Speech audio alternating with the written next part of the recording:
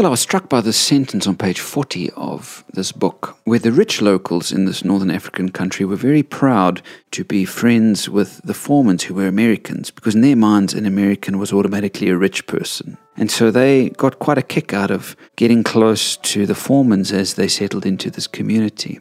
But then on page 40, Emily says, some in the upper class grew cooler around us when they realized we associated with the poorest of the poor as well. They seemed a little bothered that we gave equal friendship to people in the worst areas of town, sitting in the dirt and eating from the same bowl as our low-class friends. Then she says, was this how Jesus felt? Getting abuse from the religious leaders for eating with the prostitutes and tax collectors?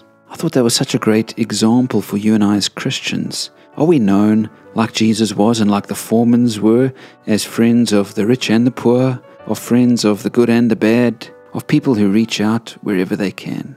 You know, we tend to still be dominated by status here in our Western countries, wanting to be known as cool, wanting to be known as in contact and in company with the right people. We care so much about what others think of us, but really God is calling us to radical compassion and radical love of even the least of these. You know, Jesus had a way of encountering the lowest of the low and affording them the dignity that they deserve. And so perhaps you and I need to work hard to do better in this regard. How about simply greeting a beggar and making eye contact? Simply giving that person the dignity of a greeting could go a long way.